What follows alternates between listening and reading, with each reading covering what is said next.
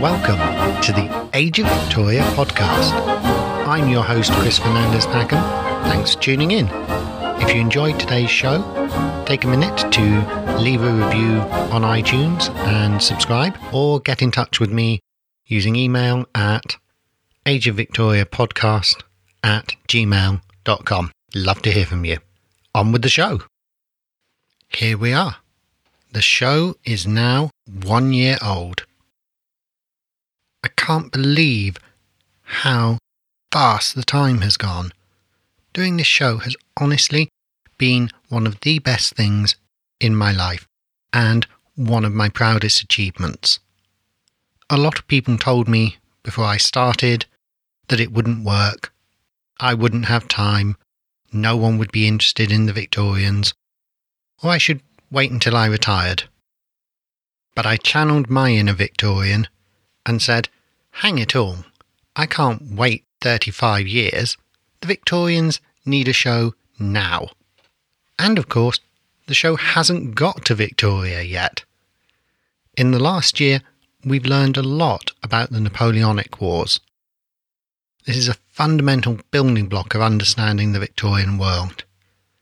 This, the Congress of Vienna, and a few other great events were what set the stage for the Victorians. What an incredible journey it has been. In future, we will move around the world even more. Meet Victoria herself, do some joint episodes with other podcasters, and plenty more. Along the way, I've learned some amazing things. The biggest lesson this podcast has taught me is that reality is always far more complicated than we think. Or at least very different. I have been happily reading up on Queen Victoria recently, as we are moving on from the Napoleonic Wars in the main show, and I came across some trivia that I found interesting. Victoria's mother was a German princess, and her beloved governess was also German, so Victoria actually only spoke German until she was 3, and German continued to be a favoured language in private when she was older. I find it amusing, as she is of course the poster child being quintessentially English, but she was actually half German. It is interesting as a podcaster to see how much of our modern view of history is just a myth or a projection of our own views, or just down to pure ignorance. Other fantastic things I've learnt in my reading is the astonishing growth of small towns during the Victorian age into vast cities. Often, these were basically English and Welsh boom towns, often built by the Irish. They grew out of nothing around a small industry and then became huge. Now, in modern Britain, the reasons for their original existence have long gone, and they cling onto a precarious existence, often full of proud, hard-working people who have watched as the jobs and industries have drained away. The great Victorian buildings of their ancestors have become derelict or been turned into apartments or wine bars. I was also amazed by reading about Victoria's childhood through the eyes of her servants. I was lucky enough to hear the wonderful historian Kate Williams give a talk on Victoria's childhood. You should read Kate's book. Seriously, she is awesome. So, I would like to say some huge thank yous. First, with my wife, for putting up with my constantly growing library and my mutterings about scripts and hosting. My lovely friends, who have kindly said things like, I'm not leaving a review for you, I'm busy. Anyway, it's your turn in D&D, so get on with it whilst I'm having my burger. Thanks, guys. And of course, my parents, for teaching me that intellectual curiosity counts for more than anything else in life, and for letting me study philosophy at university, rather than anything remotely practical. the support of the podcast community has been astonishing. There are so many podcasts I've listened to, learned from, or been supported by. Firstly, Jamie Zern from the British History podcast. Without him, I would not have launched, or have got to the level of quality that I think I have. So thank you. Zach Tramley from When Diplomacy Fails is eternally optimistic and great to chat to. Sean Warwick from the American History podcast, and Jack from Ancient Greece Declassified put out some high quality shows and are great to talk to. Other favourites of mine have been the History of Witchcraft, and I'm lucky enough to have found not one but two great Viking podcasts. Noah at the History of Vikings podcast and Lee at the Viking Age podcast. Keep knocking them out, they're great. Seriously, I could list great podcasts all day. But I've also been so lucky with my listeners. I've had such great support and great conversations with them, especially Melissa, Joseph, Rob, and so many others.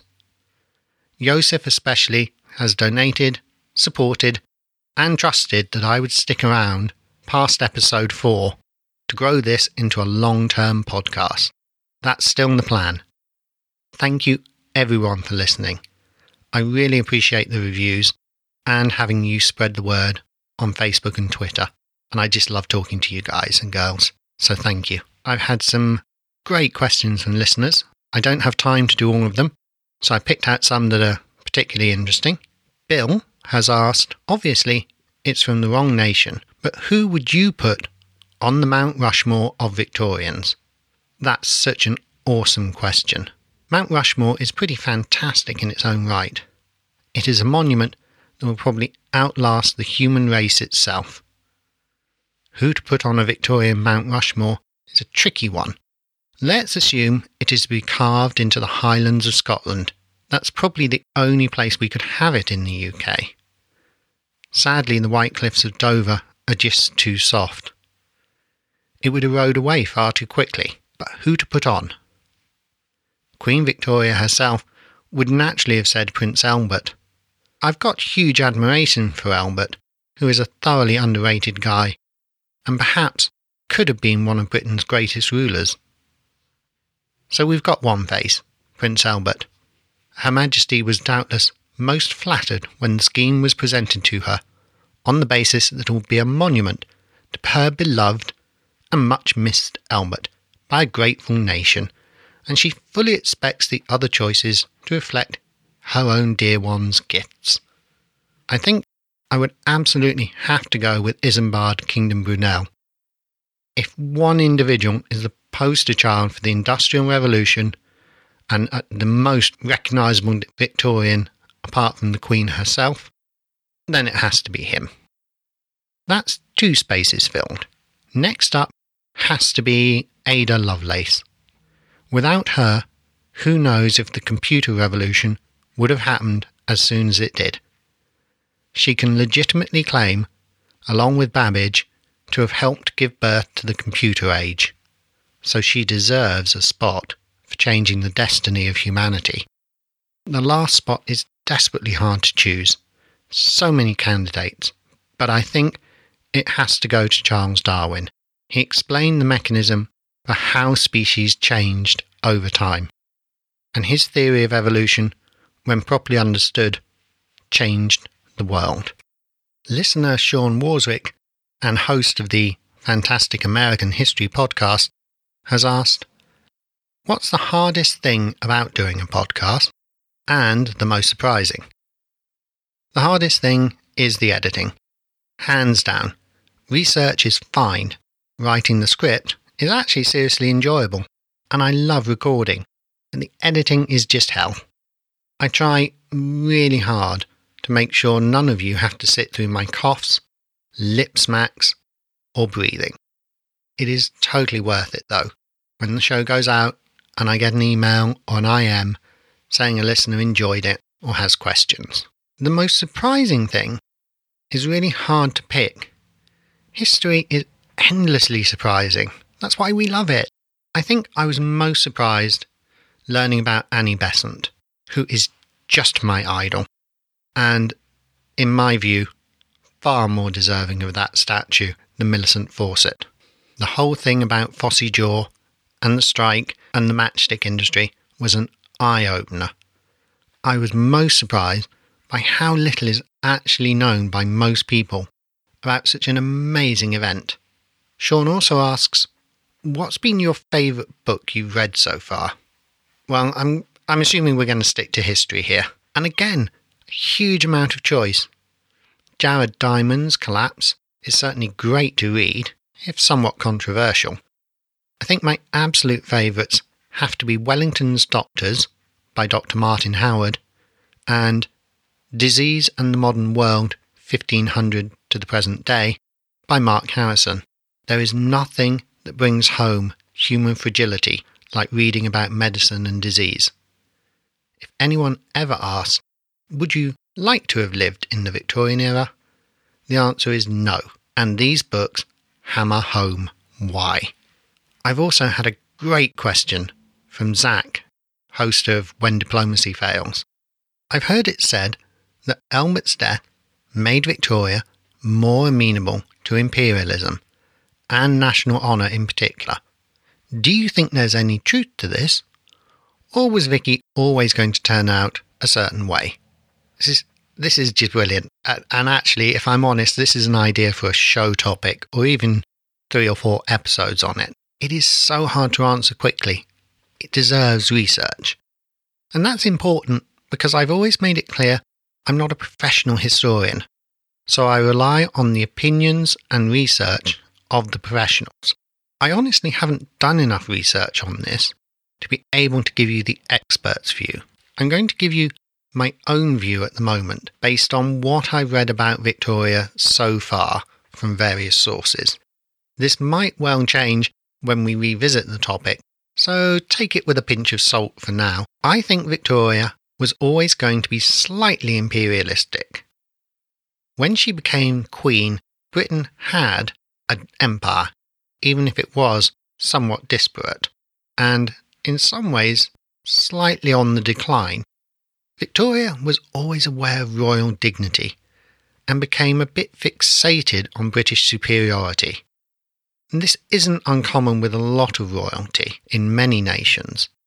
But the big difference was that as the Victorian age went on, Britain assumed a position of global supremacy in so many areas, often by ruthless wars. In the pre-Indian Mutiny era, it seemed natural to most British that they were more civilised and better than most nations, and therefore were required to rule, to help the less developed nations improve themselves, with various governments or governors adopting more or less aggressive attitudes to expansion. In the post-Mutiny era, the attitude shifted from the idea of a civilising mission to a burden of ruling dangerous, savage peoples who couldn't be trusted with self-rule. And this is very much a strand you can see under Kipling. Under this latter outlook, even more aggressive imperialism was inevitable. I think that the saying, "It is better to be misruled by your own people than well governed by another nation," is not something that would have made sense to a Victorian ruler. To them, it was good governance and the outcome that counted.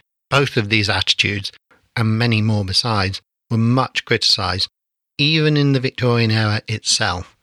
Never mind the criticism of later historians and authors. After all, who decides what good governance or civilization really is? Please understand, I'm not in any way passing judgment on the many complex issues and events, just trying to give you a very brief flavour of the political outlook of the time. It is impossible to say that the highly status-conscious Victoria wouldn't have had a highly stratified worldview, with her sitting at the top. But she seemed to view it as a matriarchal position. Victoria was offered the title of Empress of India by Disraeli in 1877, for instance. She didn't ask for it, or the Koh-i-Noor diamond. That was gifted to her by the East India Company after it had acquired it. Victoria was uncomfortable with the gift, and her comments about it are telling. Quote, "No one feels more strongly than I do about India, or how much I opposed our taking those countries, and I think no more will be taken, for it is very wrong and no advantage to us. You know also how I dislike wearing the Koh-i-Noor." End quote. She clearly supported military actions during Albert's life and after he died. Albert was involved in the recutting of the Koh-i-Noor, and he seems to have been active in designing uniforms for the British Army. He was probably pretty pro-British, but pragmatic about British conflicts. His intervention probably prevented war between Britain and the USA during the Trent Affair in 1861. He opposed the starting of the Crimean War vigorously, but once it was inevitable, he and Victoria publicly supported Britain staunchly. Victoria was highly conscious of her royal dignity and insisted on personally signing army commissions, even as her health failed. She seems to have considered them her army. In her early reign, she was very focused on the outcomes, and if the government had thought them through, worrying about the consequences of war. She said, for instance, to the Foreign Secretary in 1856, quote, "The Queen wishes to ask, before she sanctions this draft, whether the Cabinet have fully considered the consequences of this declaration to the Persians, which may be war, and if so, whether they are prepared to go to war with Persia, and have provided the means of carrying it on." End quote. She tried to understand Indian culture, and was happy to have Indian staff, especially Abdul Karim, the Munshi, who was so close to her in later life. I think, therefore, there's a lot of evidence that goes one way or the other, but the answer is probably she would have been less imperialistic if Albert had lived, since he was a restraining influence on everyone. But that doesn't mean the British in general, or the British ruling class, would have acted all that differently. As I say, it was an incredibly complicated age, with consequences that reverberated round the world and still influence events today. I'm going to leave you with one of my favourite Victorian poems. It was written by a Victorian physicist, William Rankin, and shows that wonderful breadth of interest characterised the Victorians, a physicist and a poet. Quote, "The Mathematician in Love. A mathematician fell madly in love with a lady young, handsome and charming. By angles and ratios harmonic he strove, her curves and proportions all faultless to prove, as he scrawled hieroglyphics alarming. Let X denote beauty, Y manners well bred, Z fortune, this last is essential. Let L stand for love, our philosopher said, then L is a function of X, Y and Z, of the kind which is known as potential. Now integrate L with respect to dt, T standing for time and persuasion, then between proper limits 'tis easy to see the definite integral marriage must be a very concise demonstration. Said he, if the wandering course of the moon by algebra can be predicted, the female affections must yield to it soon.